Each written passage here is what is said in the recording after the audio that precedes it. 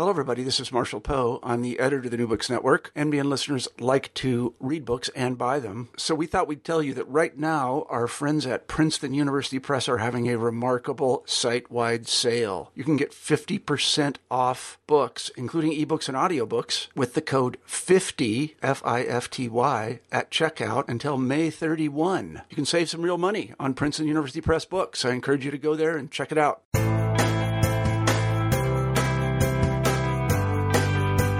Welcome to New Books in Film. I am your host, Joel Cherney. Today, I will be speaking with Cynthia J. Miller, one of the editors of the book 1950s Rocket Man TV series and their fans, Cadets, Rangers, and Junior Spacemen. The book was published in 2012 by Palgrave Macmillan.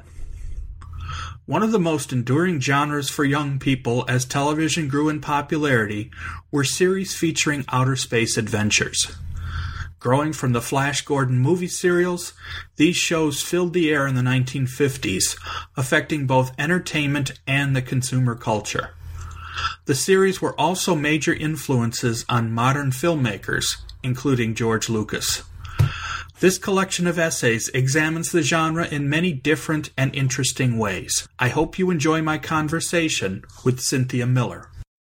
Welcome, Cindy. How are you today? I'm very well, Joel. Thanks so much. How are you? Not bad.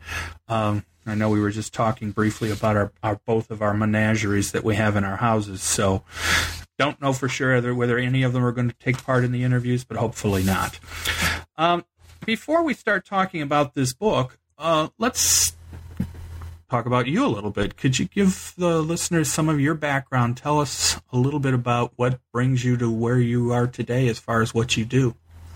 Oh, my goodness. This has been a winding path. I'm an anthropologist by training, and I started out as a very traditional field worker and moved into the anthropology of film. And my master's work was in the Yucatan with telenovelas, and my PhD research was in South India with Tamil cinema. And so I sort of all through grad school got tagged as the visual anthropologist in the crowd. And as I started working, several jobs at once teaching, and fieldwork was less of an option, I just kind of moved into work that was closer to home and doing U.S.-based, or at least things I could get my hands on, film and television. And I actually started with old Westerns. Okay. And what is your current work in? I mean, what do we call your occupation, your day job? My day job, I'm a professor at Emerson College in downtown Boston, and I teach in the Interdisciplinary Institute there. And do you teach regularly in film, or do you do other teaching? Well, actually, because I'm in the Institute, all of our classes are first-year seminars, and they draw together several different disciplines that's part of the mission. So I teach classes like making monsters, and I teach a class on the culture of burlesque and vaudeville, and I teach classes on the city and some activism and advocacy classes that kind of harken back to my old anthropology days, called Local Action, Global Change. Wow.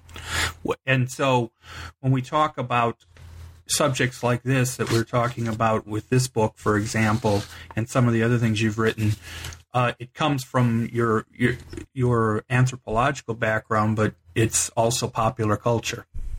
It is. I'm definitely the popular culture girl. A long time ago, I made up my mind that I really didn't want to do anything that wasn't fun. And so I tend to work in topics that I gravitate to because I enjoy them to begin with. And that way it never feels like I'm working.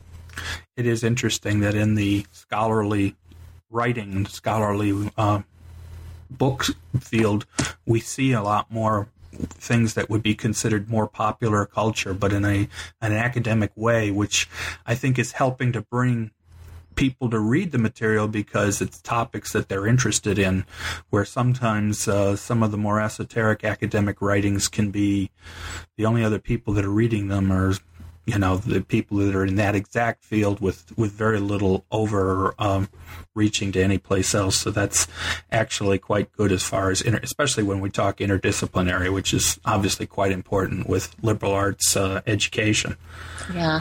Well, and for me, as a lapsed anthropologist too, it's all about culture. So popular culture tends to be things that we don't think about, we just do. We don't think about why we watch what we watch at the movies, or why we watch the things that we watch on television, or what they mean, or what function they play in our lives or our culture, our society.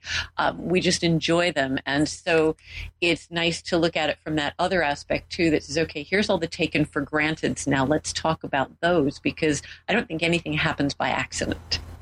Well, that's the thing. I mean, just in the various things I've written in preparation for some of these interviews also, it's like you say, nothing happens that you could say was by accident, and understanding how things have changed and how they really haven't changed that much over time is an important aspect of what we as scholars, want to do. We want to show why things have not changed, and how what we think are new often are based on things that have been around for a long time. And so that's not a surprise that you would be drawn that way. So let's talk a little bit about this book. As I say, the book is... It's based on the concept of basically the 1950s science fiction television shows that were geared towards young people. And I mentioned earlier in my introduction that part of the issue is that television was building up; it was becoming new, but it also had a lot of time to fill. And little by little, as it grew in popularity, this whole concept of science fiction as a subject became very popular. I was mentioning to you before we started the interview that I interviewed Chris Taylor, whose book, How Star Wars Conquered the Universe, is out. And he talks a lot in the book about how George Lucas was affected by not only Flash Gordon and those serials, but in fact, that's where he got the title of the book. How Star Wars Conquered the Universe comes right from the serial How Flash Gordon Conquered the Universe. But the same concept of those kind of issues and how they transferred over to television. First off, since you're the editor or one of the editors of the book, can you give me a little bit of background as to what led you to decide that this was a topic that was worth writing about? Oh, absolutely. And this is one of the fun parts of the story, actually. I had been asked by a colleague to contribute to his volume that was on science fiction television. And the piece that I was drawn to was early television, because I tend to go early anyway. And I started looking at the serials and how they were adapted to early TV series. And I found one that just caught my attention. I couldn't put it down. I kept going back to it and saying, gosh, when this is over, I really need to do something with this. And it was Captain Zero. Who had started out as a West Coast series and then was syndicated after a few years. And it was a piece of educational television. He was a rocket man, much like Captain Video, Tom Corbett, and all the rest. But he had this educational component. The show won a Kev Fowler Award for excellence in children's education. And he was this character that had this time machine built into his spacecraft. And so he would not only venture out into space, but backward in time to make sure that history unfolded the way that it was supposed to, and teach his young sidekick all about the ins and outs of not only American, but world history. And so I knew that I wanted to do something with that, and I didn't think that series itself was enough to sustain an entire book. So my co-editor, Bo Van Riper, and I started brainstorming about, what could we do with this? And it was probably during the course of about a 20-minute conversation that we said, well, you know what, why not do the book looking at all of these old series, or as many of them as we can find folks who are interested in writing about, because they all have so many things in common culturally, and yet they have these little variations. So that was pretty much how that started. Yeah, it's an interesting, as we've already talked about, is that as a topic, there's quite a bit there. I mean, part of the problem, I suspect, is how many of these can you actually still find video, things that have made it into a video of some sort that you can actually see episodes, because that's the unfortunate part of that period of time in particular of television, is so much material was not saved. So when you were first starting your writing, what was your success as far as finding actual recordings that you could use to study? We got very lucky.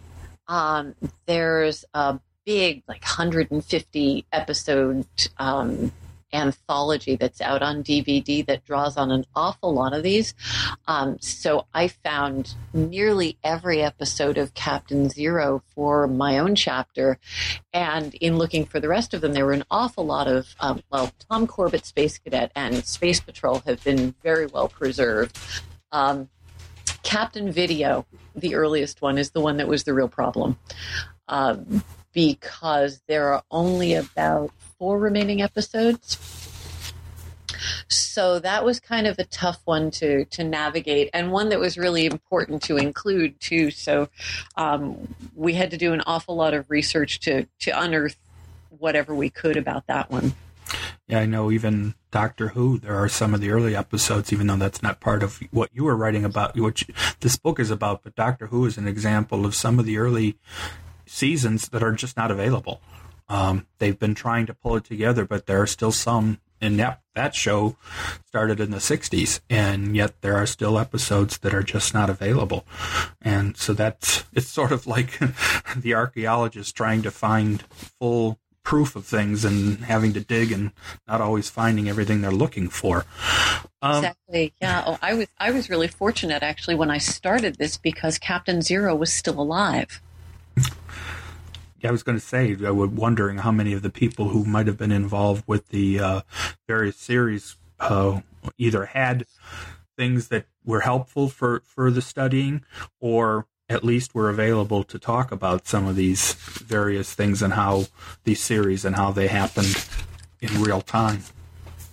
Yeah, not many. And Captain Zero was, he was in his early 90s, and he was kind of tough to get a hold of just by virtue of age and health and all that. I talked a lot to his daughter, who had some great memories, and then he ended up passing right before the book was published, which was a little sad.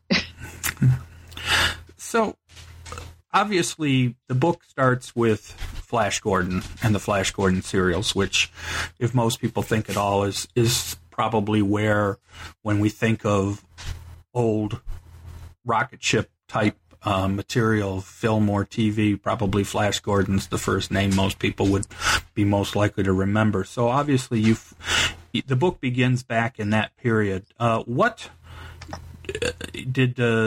came out of that studying of that material? Obviously, the various people you brought together to write these various chapters, they obviously had to have the interest already, but did you have a sense that that's where you wanted to start in the first place, and therefore tried to find people who would be available to write in the general topics you were interested in?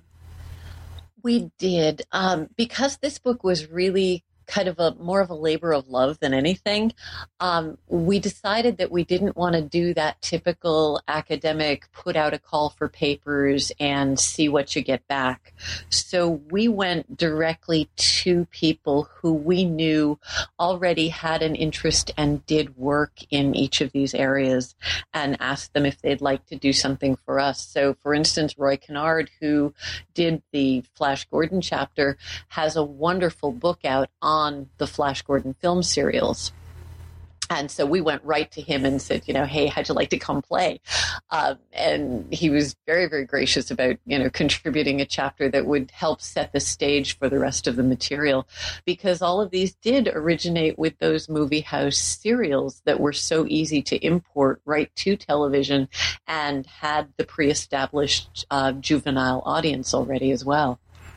Yeah, I was going to say a lot of this is what I was saying earlier about how much of television, as we know, came from two places. They came from radio with established series made into television, and it came from, like you say, movie serials, which were probably the closest we could come up to compare, because they were series. They weren't individual. Like obviously a movie was shown and that was it. Where with a serial, it had characters that came back over and over again.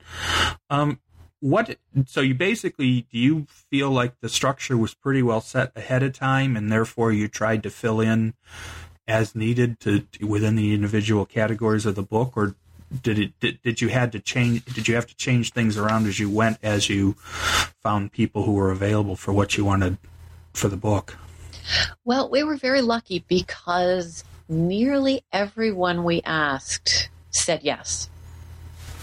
And I hadn't been expecting that at all, but I found that the folks who work with this material did it for the same reason that we did, and were very happy to have another chance to get information out there and write about things that they loved. So no one objected, and was really, everyone was very enthusiastic about it. And in fact, it's the only project that I've ever done where I've had contributors send me work early. I was about to say we'll talk a little bit later about just the general issues of being an editor of a book, but of a collection like this. But yes, I can imagine that that's probably one of the least favorite parts of a job, is having to keep after people to get the work in. Of course, that's also the problem with being a teacher. You have to do the same thing. Yeah, it's all of a piece. Do it at school, do it at home. But most people are very good. But this was just really surprising because, you give people a deadline 6 or 8 months out, and I was getting essays in 2 and 3 months. Well, see, the thing with students, you can always hold things over on them. It's a little easier. It's called a grade. But anyway, let's take a little bit closer look then at the book itself and the structure you came up with and the various chapters. So obviously, as we mentioned, the prologue deals with the Flash Gordon serials, and it's Roy Kennard wrote Where It All Began, the Flash Gordon serials, which, as we've already pretty much said, is to a large extent they were the examples that television was going to build off of. Now, Flash Gordon wasn't the first movie serial that was based on a space theme, though, but probably in many ways he's the most well known. But then at the end of the book, you come back to one of the other ones, Commando Cody, who also was one of the space serials out there. Talk a little bit about how these serials became so interesting to people, and especially, as you say, young people, and let's face it, young men, and that they became so easy to translate over into television. Well, there was a lot going on in that era, because what we really see is young boys who are fans of either space heroes initially or cowboys. And so this kind of ties in a way to my early work in cowboy films and serials as well, because that had a huge youth fan base. Everybody had their favorite cowboy. And as these series and serials got popularized, especially in the movie theaters, and then when they moved to television, what you found was space fever taking over, where all of those young fans from cowboys transferred their fandom over to space heroes. And instead of everybody carrying 6 guns and having a little cowboy hat and boots, everybody had to have a para-ray gun or an Opticon solometer or a cosmic vibrator and a spaceman's hat. And so it was very easy to transfer that fandom and to have this whole new set of heroes. And it was long before we had our real world set of space heroes, which actually, we can talk about later, is kind of the demise of all this when there were actually real world heroes to look up to. Yeah, because you're right about, and I've seen this before, the whole idea of cowboys and space rocket men, so to speak. They tend to have the adventures themselves are very much alike in the sense that we're talking about people in strange locations meeting dangerous people, or in as far as the space material is concerned, dangerous creatures sometimes, and figuring out how to get around and work on it. So it is not a surprise that there would be a lot of comparisons between the two. So then the first section of the book after the prologue is called Learning to be Rocket Men. And obviously it's meant to sort of help get a better sense of how the various series affected or became popular with young people. And the first chapter in that section deals with Tom Corbett and the Lost Boys.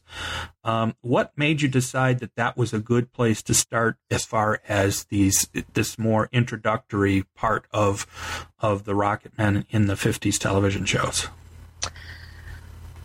Well, one of our big concerns was the fans themselves and how people were, how kids were cultivated as fans, how the shows spoke to their juvenile audiences. I mean, all of these, you had these kids who were going to movie house serials on the weekends and spending what my dad tells me was a dime to go in and see, the A feature, the B feature, the newsreels, the cartoons, all that. And they'd sit through these cliffhangers every week and go back for the next one and back for the next one. And so these were really speaking to kids to get them back week after week. And when they moved to television in their living rooms, it took that pre-established relationship as a starting point. And you brought these Rocket Men right into your home, and they became more than television figures or even more than the movie house serial figures had been, but they became these intimate relationships, coming into your living room every week and teaching you how to be American, how to be a hero, how to be a grown-up. Which for kids was just fascinating and very, very compelling. Most of it was geared toward boys, but there were some female figures in some of the shows. I think there's room for a lot more work there about how this worked with girls. We've got a chapter in there on Girls and Space Fever that Amy Foster did, and she's done a lot of work with women in the space program. And there's some scholarship that indicates that girls audienced these the same way boys did, rooted for the same things, projected themselves into the same roles. But there were also these girls there, too, who were accepted in one breath and in the next were told that maybe they'd be better off knitting a sweater. Or are you sure you don't want to fix your lipstick first? Or, something like that. So there are these interesting contradictory messages, and then messages for the boys about leadership and about intellect and about, heroism and all of that we thought were very foundational to starting to think about these. I remember seeing the first of the Commando Cody series, and they get on the rocket ship to go to the moon, and there is a female on the rocket with them, and they said, getting ready. You said, "Why are you taking her with you?" You said, "Well, somebody's got to pour the coffee," and that it became. Nowadays, we would look at that and we would laugh at it. Back then, it probably was just an automatic thing.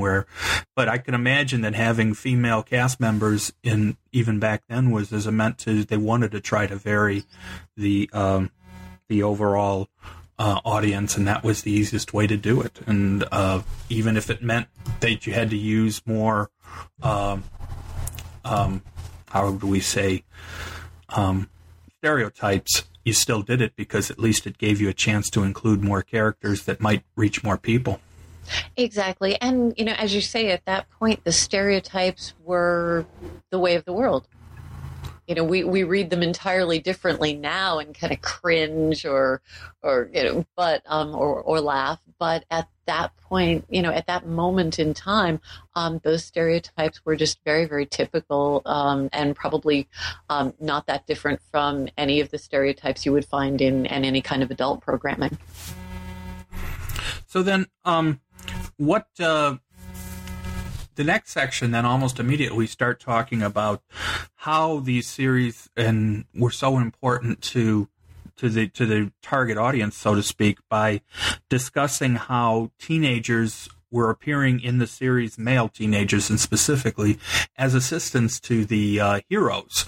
And almost immediately the idea that, and it's not that different from what we see in other similar types of materials, including comic books and others, where it was not unusual to bring in a younger person, usually male, to help give the people who are watching the series or the movies or whatever something that they could relate to a little bit easier. Oh, absolutely. These were the figures that the young boys in the audience could project themselves into. And, it becomes that fantasy projection of, hey, that could be me. I could be doing that. I could be having that adventure. And these were, very distinctly Cold War heroes. They were the Rocket Men were exemplars of, social and political and masculine success. This is a time when the world is changing a lot, and ideas about what it means to be a successful male in America is changing. And so this is really kind of, indoctrination feels too strong a word, but it's really mentoring these, young boys on screen, and hence the young viewers at home, about what it's going to mean to be a grown-up male in the Cold War era. A lot more emphasis on awareness of global issues, written in these as, interstellar issues, of cultural awareness, of intellect and education. All of these Rocket Men were not only heroic figures, but they were smart. Yeah, and that's kind of the first time that you see that really emphasized in a hero figure. The other thing that came out was that they were also men of science.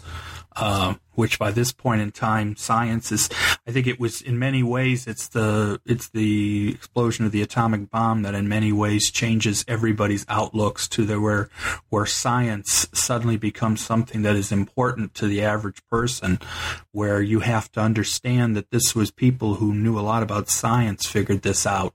And I think it's one of the reasons why we see science becoming very important as a topic for, not just science fiction, but the science part was there as well.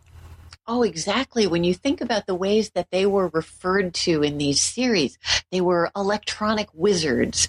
They were research explorers in time and space, guardians of the safety of the world. Those are some very, impressive science-oriented titles that really kind of shed light on them as intellectual figures and sort of forward-thinking figures.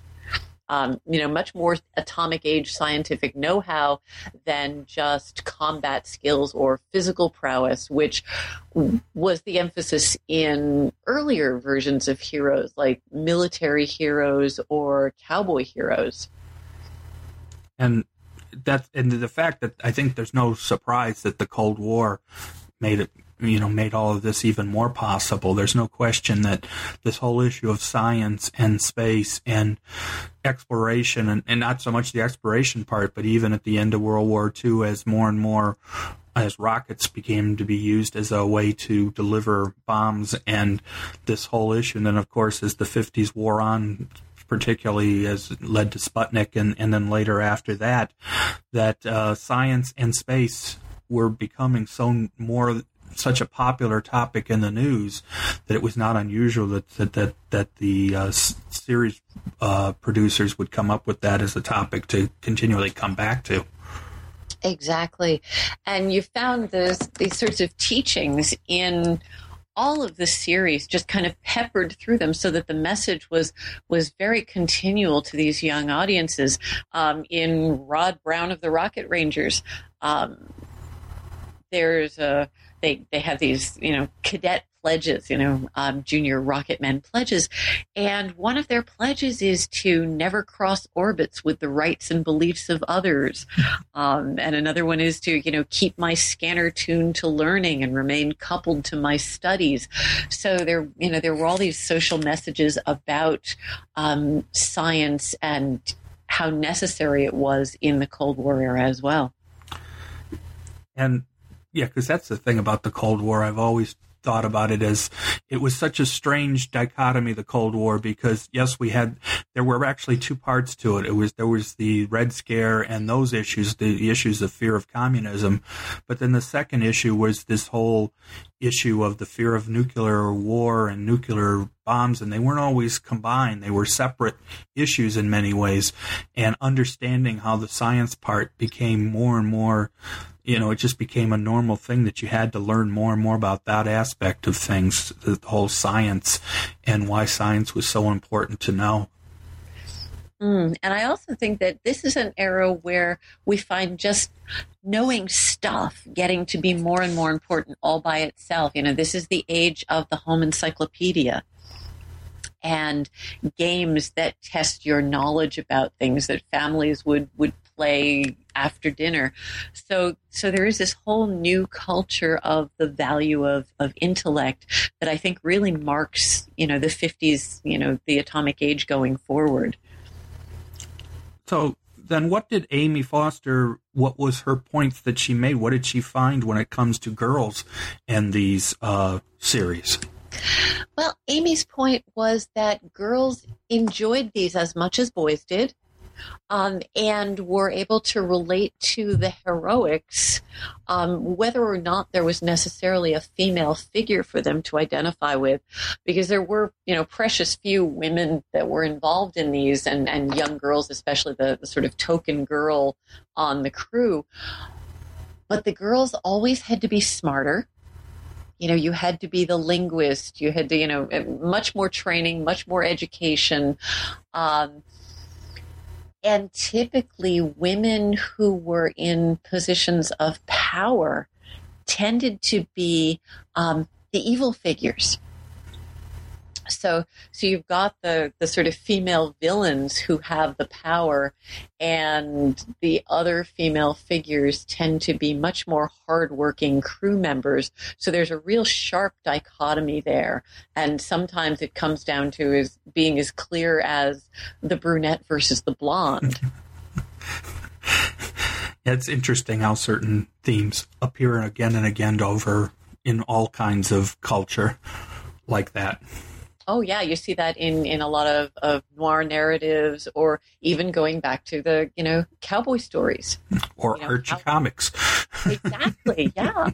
We have two women who are the most important parts of the Archie comics, and one's blonde and one's brunette. And Superman was one's black but brunette and one's redhead. So there always were these kind of differences that were being pointed at when it came to particularly with women in these stories.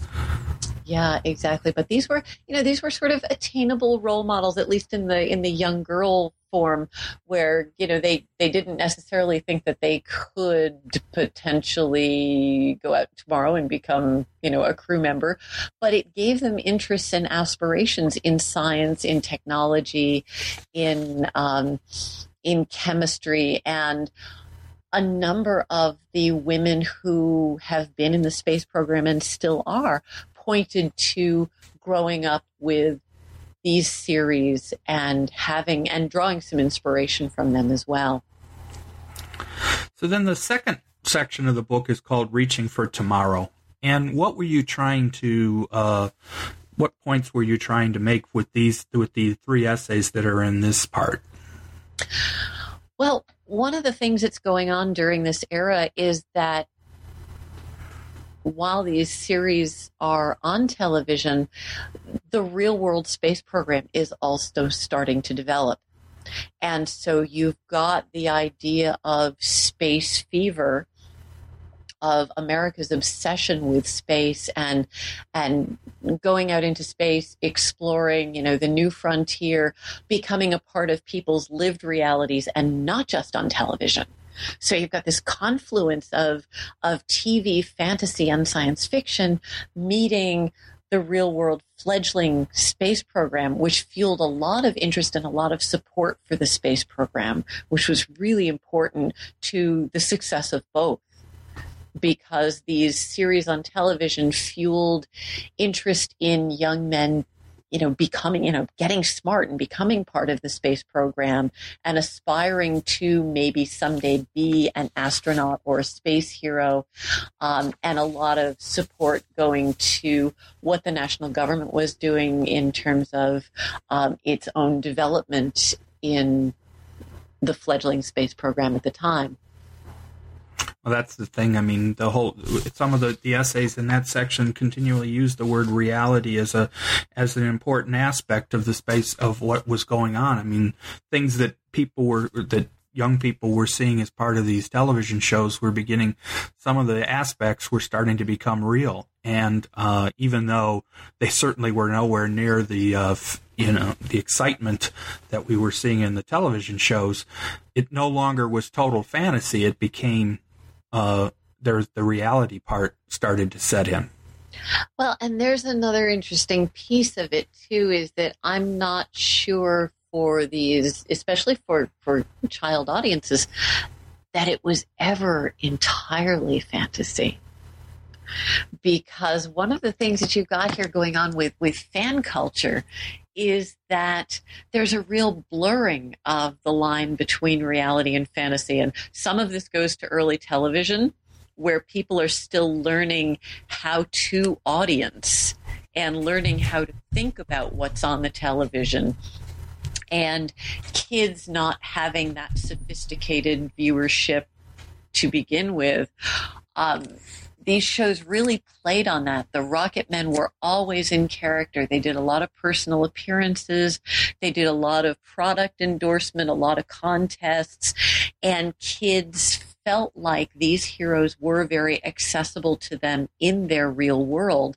And they had all the fan clubs and junior ranger clubs and all of that set up for children to feel like they were a part of this, and that it bled right over into their real lives too. So it all is kind of this interesting constellation of stuff going on that eventually culminates in the real world space program. But I think those lines are always very blurry. In fact, you then spend the next section dealing with this whole issue of selling, quote unquote, to children as far as the consumer culture. And this is where, we hear about it today, for example. And for example, there's been a lot of changes done with the, with television shows that are geared towards children and what they're allowed to advertise and how they have to do certain things. And yet, this was nothing new. I mean, obviously, even before television, this was going on, but television seemed to come up with a particularly new way or a much more successful way to sell to kids. And these shows helped. In fact, like I say, your third section of the book, As Seen on TV, the 3 essays there all deal with the issues related to toys and the consumer culture. Did the authors here find that this was brand new?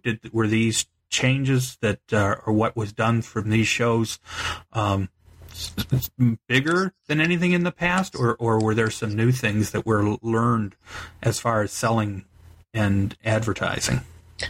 I think there's a lot of learning that went on there. Larry Samuel, who did the first chapter in that section, The Sky's the Limit, it looks at advertising and consumer culture and how that's elaborated with television, because one of the things that happens with these series on TV is that you'll get the story going along, and kids are watching whatever the episode of the week is, and then as the commercial starts for Johnson's Fudge or whatever it is, there's no real change of frame.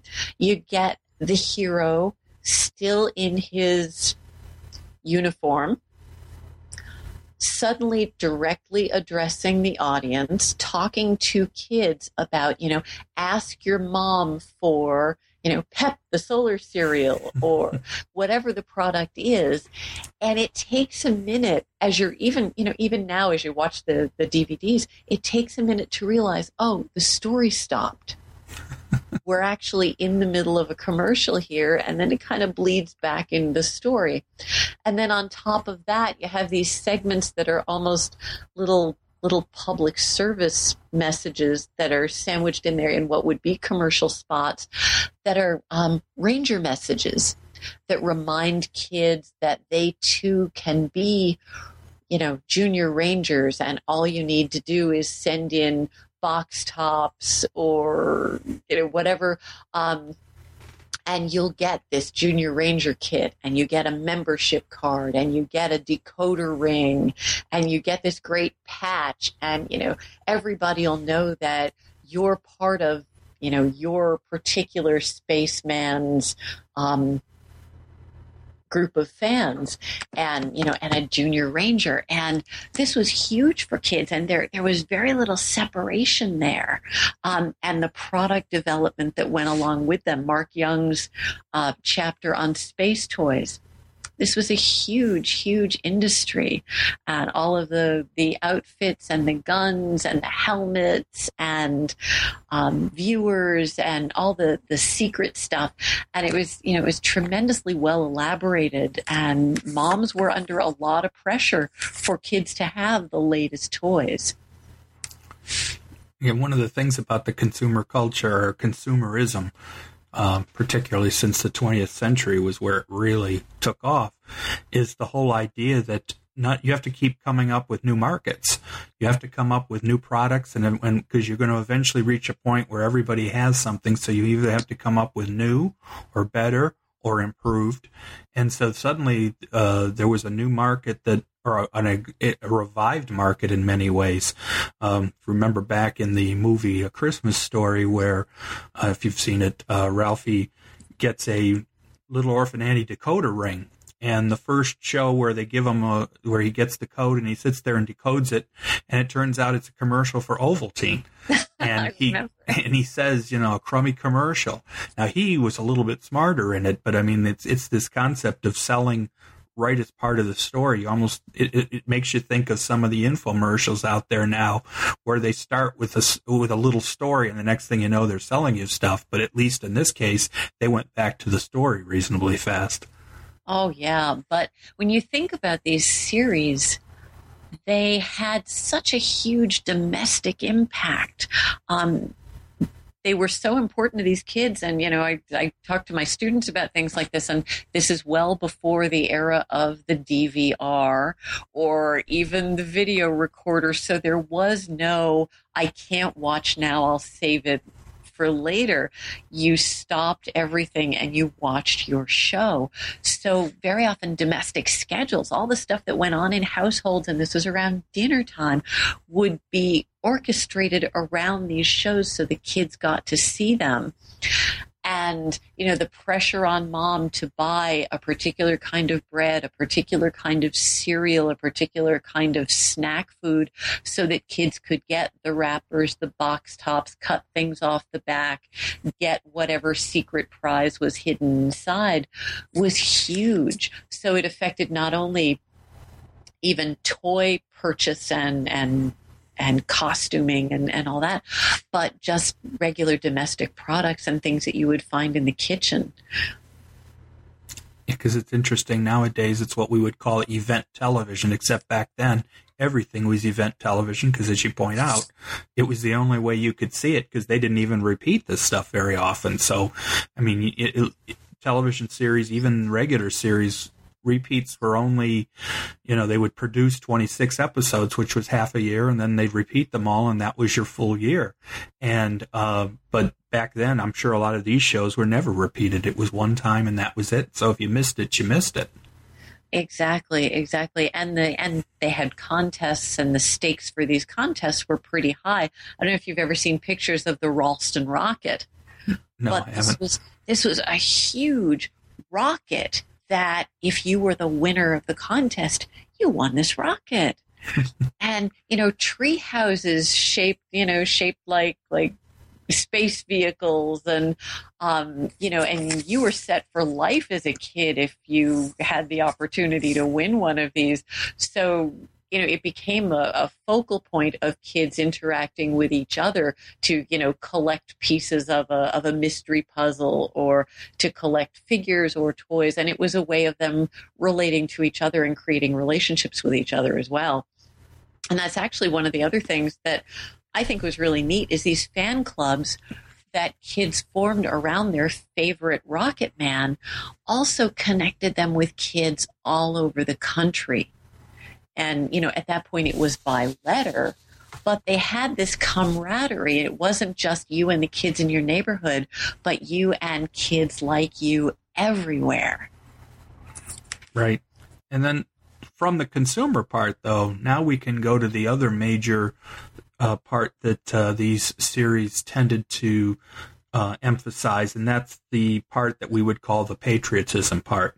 The fourth section, looking at the Earth, the whole issue of democracy and becoming a good citizen, and what these shows did to try to foster that belief. Exactly. There was a very strong ideological thrust with all of these series to teach children a particular worldview that was pretty unique to the atomic age. I mean, all of a piece with American ideology all the way along, but this idea that that they had a purpose to spread democracy, to look out for others who were not considered to be as privileged or as fortunate, to kind of advance the American worldview. And that was all part of this heroism, and even in identifying with their favorite Rocket Man, it was, kind of this, you wear this patch, you wear this ring, and it identifies you as someone who believes a particular way. Because, and the issue of the military, of course, by the 50s, even though we weren't, especially after Korea, we weren't in a quote-unquote war, any wars except the Cold War. Of course, the Cold War, one of the big issues with the Cold War always was preparation and how you had to be ready. And clearly, for example, Mick Broderick's chapter where he talks about the military-industrial complex and how these series helped to make it clear that this was just an important aspect of growing up, that you had to be ready and have to understand why preparation is so important. Oh, exactly. And as some of these rocket men blasted off into space, especially Space Patrol, by the very name, they're out there patrolling the universe, the intergalactic peacekeeping force, which really kind of projects that image of Americans' responsibility in that historical moment to disseminate a particular way of life, a particular ideology of democracy and justice, but a particular kind of democracy and justice. So then in the last section, the epilogue, the 21st century and beyond, what did Gary Hughes in his essay, what did he conclude? Oh my goodness, I love Gary's chapter in the book because Gary's not an academic, he's a fan.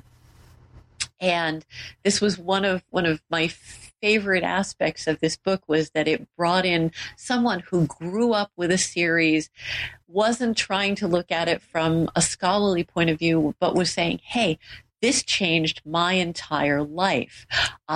Gary has created a multi-episode series in homage to Commando Cody.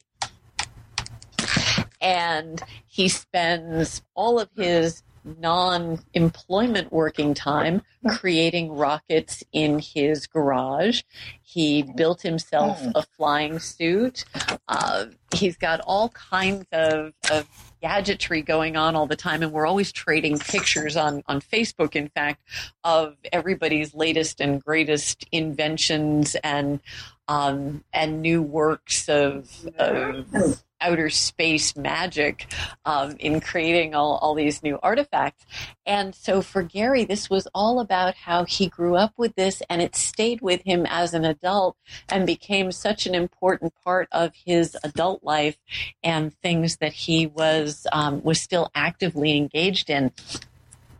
And this was a real door opener for me too, because Gary connected me to an entire group of adult fans called the Solar Guard, who meet once a year and get together and bring stuff they've built and trade stories about the old series.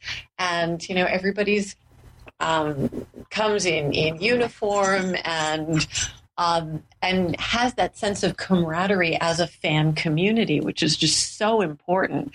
And it was great for me to see that the fandom for this was still alive and well. I think sometimes we get into our heads that fandom, that community only exists online, so to speak, and yet there are still plenty of examples, and this is obviously a very good one, of how there are still people who want to meet in person and come together as a community to celebrate something. And while some people might think this to be, oh, well, that's, kid stuff, it's not. It's in many ways, it's the community is the most important aspect, and the fact that you can share your interests with other people who have like interests. And that's something that, quite frankly, kids wanted, was a good lesson for kids to learn. Exactly. And Gary's production has really been terrific. I've seen several of the episodes, and he even commissioned an original score that was an homage to the scores that went with these early series too. So it's a terrific professional production. That kind of keeps it alive. And that's another aspect of this is not just that, hey, we can all get together and reminisce about the old days, but that it also keeps this culture of the Rocket Men going into the 21st century now that we're post-space program. Or still, we may be post, but I still think the interest that occurred the last couple of weeks with the landing of Rosetta on the comet, it was just unbelievable what you saw as far as interest. And I think more than anything, it was the fact that people just looked and saw that and they just couldn't believe it. It's just something that science was actually able to do something that seemed so fantastic, and that we quite frankly would probably laughed at when it happened in Armageddon, for example, and yet it actually happened for real, that they were actually able to land on a comet. Exactly. But I also wanted to ask you a little bit about the whole editing process. Obviously, you've got some experience as a book editor, in editing a collection like this. What kind of work do you as the editor have to do when you're trying to put together a series of essays such as this? I mean, I've talked to a lot of editors, and one of the things that you hear is that everything's different depending on the collection. But I'm sure, as someone who has edited in the past, what do you find to be some of the major challenges you run into? Wow. Well, I definitely agree that it changes with the collection. This one was particularly charmed. I had a group of lovely writers who were enthusiastic about their work, and it just all kind of fell together. I joke that the book wrote itself.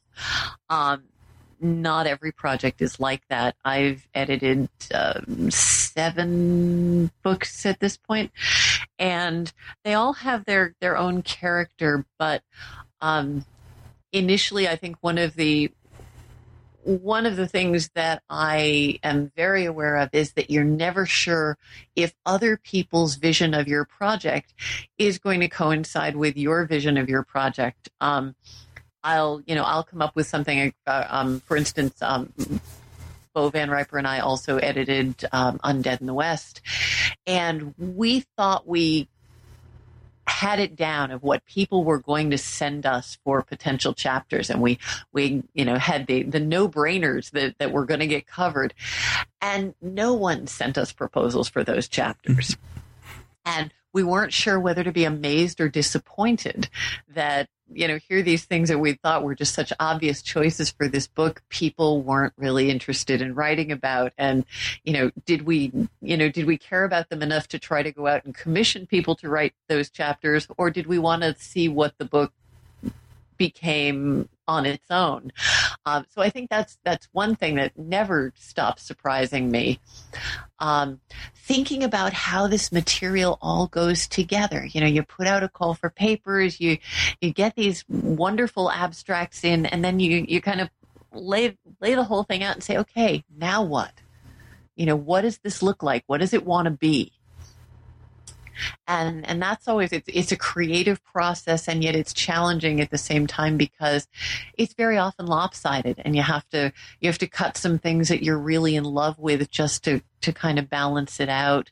There are always those regrets of things that you just never got. Beyond that, I think it's a lot of people work, and that's probably one of the things that my film and history series, when I have folks doing edited volumes for that, one of the things that we always talk about is how much it's really a matter of building relationships with people and having this long-term working relationship with a given author, because you're looking at least, a year to a year and a half process of, getting this worked through, and the, revision process and all that. So you really have to develop relationships with people and learn what motivates people, how to talk to people about their work, because we all tend to be very, sensitive about our own writing, and how to communicate your ideas about what might highlight an already good idea, or, to bring something a little further on track with what you'd envisioned. And by the same token, to be flexible when somebody gives you something that's wonderful and you hadn't expected it or planned on accommodating it, and then changing your own vision. Speaking of which, let's talk a little bit about your other work that you do. I mean, where I've heard of, so to speak, came to you as the name, so to speak, is from Film and History, the journal, and then also the conference. Talk a little bit about the work that you do with that, because as I say, it has become now an annual. It started every other year, but then now between the annual conference plus the journal, just some unbelievably great writing and programming that we're seeing from, and now books that we're seeing from that work. Film and History's done a tremendous job of giving folks who are interested in that intersection of society and history and film or television that speaks to me, a place to actually come together and talk to each other. It's the conference this year produced some really, really interesting work.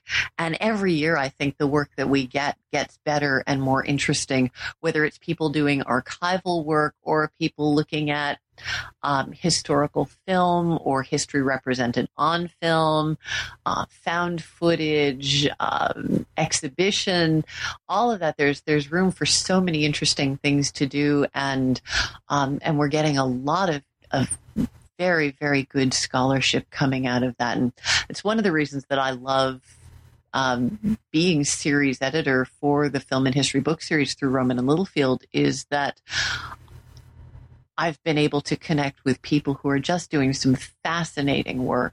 So far I've got, volumes on food on film and Native Americans on network television, and, all kinds of different topics that you might not expect to see scholarship on, and yet looking through the lens of history, it gives you a way to talk about them. It's actually, I'm not going to lie, I've actually talked to a couple of your authors already, which is great, because as I say, they are interesting books. I've, including the interview I did last week with Laura D'Amore and the Smart Chicks on Film. And there was an example of an edited volume where I talked to 4 of the authors, including Anne Laura, and I asked them, and it's the first time they'd ever talked to each other as a group. Yes. And they found it to be interesting that something like that where you could pull it together into such an interesting and great volume, and yet she had to really work hard to mold it into the structure that it had. Exactly. Yeah. Yeah. And the series has, it's got some single author volumes, like you spoke with Bryn Upton in the past. Right. And then it's got some edited volumes as well. And so I like having that mix too, so that you get that representation and lots of different voices going on. So are you working on any writing at this point yourself, or do you have enough keeping you busy without having to? Of course, as a scholar, I'm sure you have to write, but I mean, are there subjects that are still particularly of interest to you?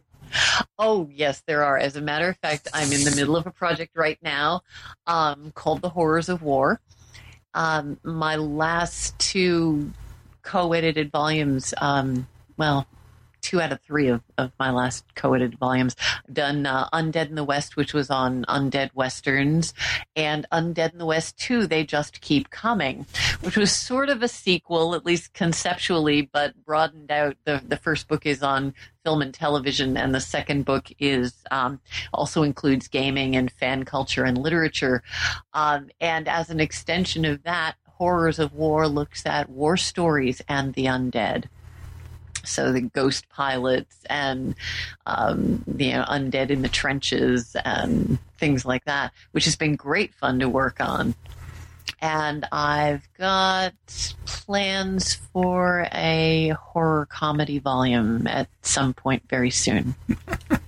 Horror comedy, that is an interesting topic all by itself because of how so many, especially in more recent times, that frankly, some people consider Abbott Costello Meet Frankenstein to be one of the better films of all time, let alone a comedy. I mean, by itself, it was considered a very, very well-made film.